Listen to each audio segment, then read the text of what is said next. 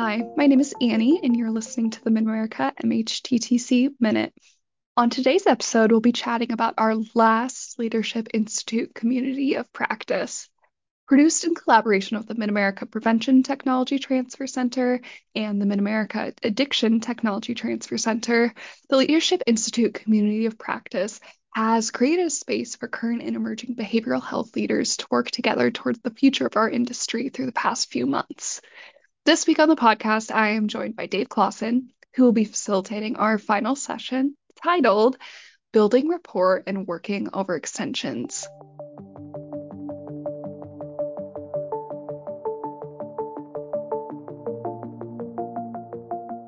All right. Well, hello, Dave. How about you introduce yourself? Tell me a little about you and your professional background. Hey, all right. First off, I'm excited to be here. Thank you for the invitation. And yeah, we're gonna have a good conversation today. So a little bit about myself. Goodness, I could talk for a long time, but as it relates to leadership and to this conversation and the upcoming community of practice, I got my start when it comes to leadership as a team leader in the Illinois Army National Guard. And as as a junior in college, while I was still a sergeant, a team leader, I had a team of soldiers underneath me, and we then got deployed to Iraq. And in that role, I ended up leading over 180 combat patrols and was selected for our recon sniper team as well. When I came back, I jumped back into college, and I like to joke that being Army infantry serving the combat tour back in 2005. So it's been a little while, but I was qualified afterwards to be a mercenary or be a police officer. And so I went the police officer route and jumped into grad school at the same time. But the cool thing about being a police officer at Eastern Illinois University was I got to learn about substance misuse prevention as I was a crime prevention officer interacting, building relationships with folks on campus, with the students, with community members as well. I learned that there was this whole evidence-based prevention and prevention science. And I thought to myself, goodness, so much of what I have to handle for calls for service as a police officer, there's almost always going to be alcohol or other drugs involved. What would it be like if people didn't use substances like that? So I was all in on prevention from that day forward, and had many stops along my prevention journey at the Illinois Higher Education Center, then SAMHSA Center for the Application of Prevention Technologies. And yes, we do like long names in the prevention field if y'all don't realize it. But most recently, I was the co-director of the Mid-America PTTC before leaving to now run my own business, DJC Solutions. That is a long, short, medium intro as it relates to my background. So, now that we know a little bit more about you, why don't you give us a little brief explanation of the presentation? It's called Building Rapport and Working Over Extensions. Yes, so we're going to dive into to a conversation to really learn about our own unique individual personalities and how those personalities can influence our leadership styles, our leadership traits. And then building on that, we're going to also start to unpack how other individuals' personalities, their traits, can also influence how we need to show up as a leader to be our best selves and to really bring out the best in our team members. But everything isn't always, hunky dory. There's going to be stress. There's going to be overextensions where we might not be at our best or our team might not be at our best. So as a leader, our ability to recognize when we or others might not be bringing their A game and knowing how as a leader to adjust, to meet them where they are, to better serve them as a leader so they can then come out of that overextension, that stressed out state to then bring their A game as well. On the topic of overextensions, what are some common ones in the workplace? Ooh, good question. Good question. How much time you got? But no, in all reality, when it comes to overextensions, that's going to be different based on the individual. I wish I could say, hey, avoid these top 5 behaviors in the workplace so you don't cause overextensions or stress folks out. But it's all going to be completely dependent on that individual, what they need.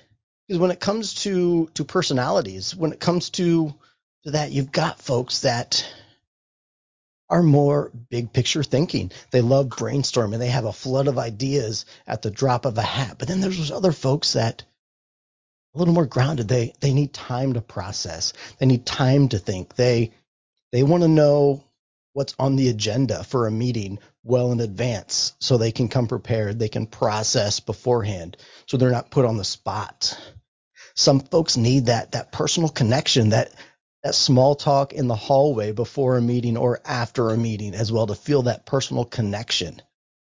But if as a leader you don't create safe space and opportunities for all personality types to feel valued, to feel connected, feel like they belong, folks won't bring their A game, and you might be creating situations that kind of diminish your team rather than multiply their qualities and build them up to bring their A game.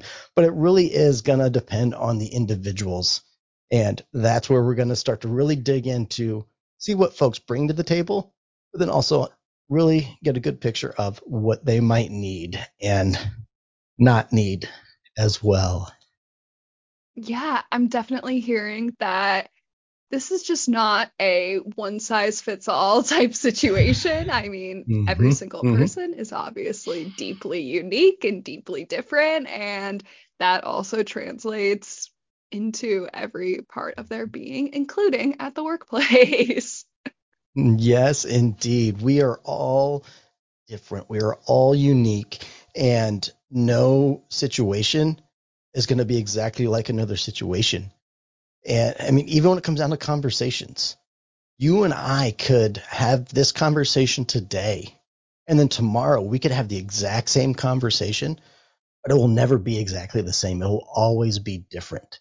So as a leader, we have to adapt. We have to adjust to really meet the needs of our team and those folks we are serving. Yeah.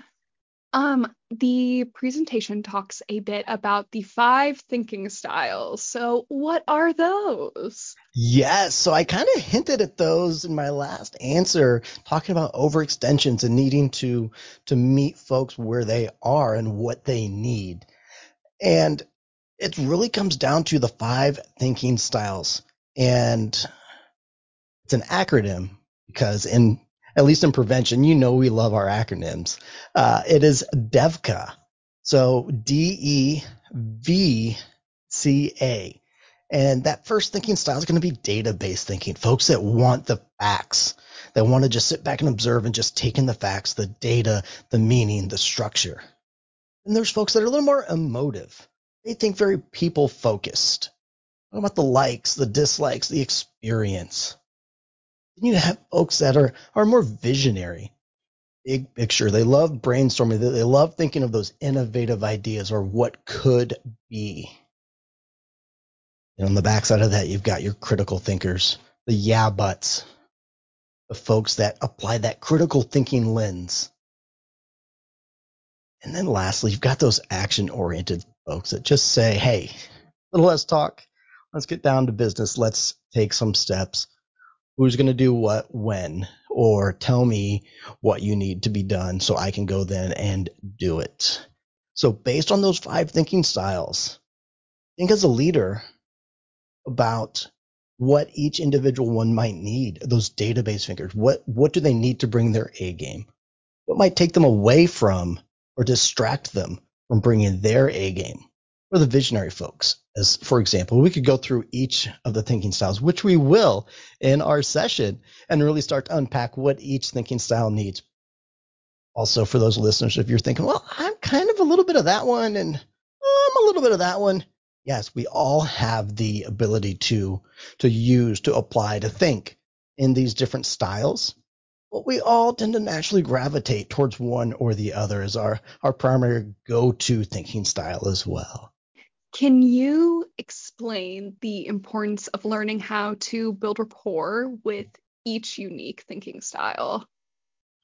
Yes, so this is actually going to build on the overextensions Hmm. and understanding your team and meeting them where they are and providing them what they need to be at their best.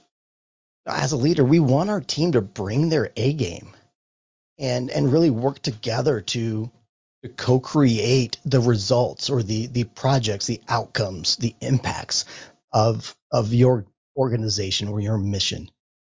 And that really does start with self-knowledge, understanding yourself as a leader. What do you bring to the table? What does it take for you to be at your best, your A game? What takes you away from your A game? What makes you bring your B game? And then as you start to build on your self-awareness, then you start to see what everybody else can bring to the table and the uniqueness of their own individual personalities, their A game and their B game. It's just to really value that diversity of thinking style. And as you value that diversity, you're then able to better build rapport with them because you get it. You get them. You're able as a leader to meet them where they are, help them be at their best. And then all of that together is what's going to lead you to being a cohesive, effective team to really drive forward and get those results that you're striving for. And so the importance, it all lies with those principles right there. It starts with self-knowledge, self-awareness, valuing the diversity of others, and then you can build rapport, which will then lead to creating those results together. We'll unpack that some more too, y'all. And then I think a lot throughout this conversation, we're talking about leadership and talking about this from the leadership perspective and having a team and whatnot. But how can staff members at any level, support, managerial to the executives, utilize Mm. this presentation? Oh, you just set me up for something I get so fired up and passionate about. I know we're limited on time, but in prevention and really in the behavioral health field, we are all leaders. It doesn't matter if you have a title, if you have folks, quote, underneath you in the organizational chart, but we're all trying to create and foster positive change in individuals that we encounter, individuals that we work with, we serve, our teams, our organizations, our communities, our regions, and our states. We're all trying to create positive change. And there's actually a research study that was done, and I like to call it the good apples versus the bad apples. So the researchers, they put together a team of participants that were set to create a marketing plan for a new startup. That's why they were invited in. What they didn't know was that the researchers had planted an actor at that table with them, and this actor was set to play different roles with each different group. Everything from an Eeyore and I'm going to cross my arms and sit back and I don't really care to what felt like a jerk, really shooting holes in everybody's plans and just challenging folks. And what they found in all the groups, that one individual who wasn't a leader, wasn't the boss, they were all peers. But how he showed up drastically affected the results of that team. Before long, when he's a ER and sitting back and just not really caring, folks would do the same. The researchers, though, for one group, they had an outlier group. And so as they looked at that group closer, they realized whenever their actor, the bad apple, would speak up, would push back, would challenge, one individual around the table would simply deflect, diffuse the tension, and then invite the actor to come up with solutions, to come alongside. When that individual created safe space, took that tension out, then opened up the conversation to everybody around the table so it wasn't dominated by one person, that group had much better results compared to all the other groups. And during the debrief with the actor, he even said, I was trying to play the role of the jerk, but I just felt myself naturally wanting to contribute, naturally wanting to help and be a good apple.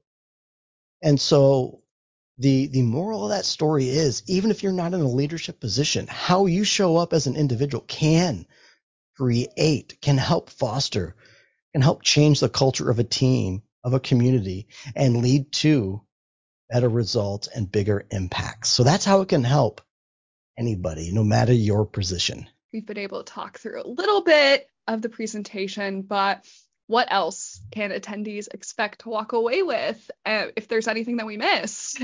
Oh my goodness, yes indeed. So y'all are going to actually get to download a free smartphone app. It's free, don't you worry about that. But with that app that you can take with you on the go, you're going to create a dynamic look at your own unique persona. Now, it's not like other personality assessments that put you in a box that say you're a 5 or you're a 7. These are your qualities, because those assessments, they make assumptions about your qualities and your strengths. They'll ask you questions at the top down, like your 4 archetypes or 8 aspects, and they make assumptions. They put you in a box. They say you're this type. But y'all, we're different. We're all different. We don't fit in a box. And so what we're going to do is we're going to create a dynamic look at your own persona. No boxes, just a picture of who you are as an individual, that multifaceted uniqueness that you bring to the table. And then building on that, we're going to really start to uncover what helps you bring your A game, what helps you be at your best. And what are some of those things that kind of take you away from that, so you bring your B game? And then, since it's a community of practice and together is better, we will be learning from each other about our uniqueness, about what helps each other be at their best, or what takes them away from being their best. So with that, you'll be walking away with insights and lessons learned from other individuals as well, which will give you a new perspective as you're going out and interacting with folks as well. Perfect. Well, I can't wait. I'm sure everyone will walk away with something very important from this. And thank you so much for stopping by today and chatting with us. Hey, it's been a pleasure. And yeah, looking forward to this community of practice. It is going to be a great conversation and looking forward to it. Yeah, we'll see you again on Thursday. All righty. Take care, everyone. Thank you again for joining us. Make sure to tune into Dave's presentation on Thursday, September 15th at 12 p.m. Central Time.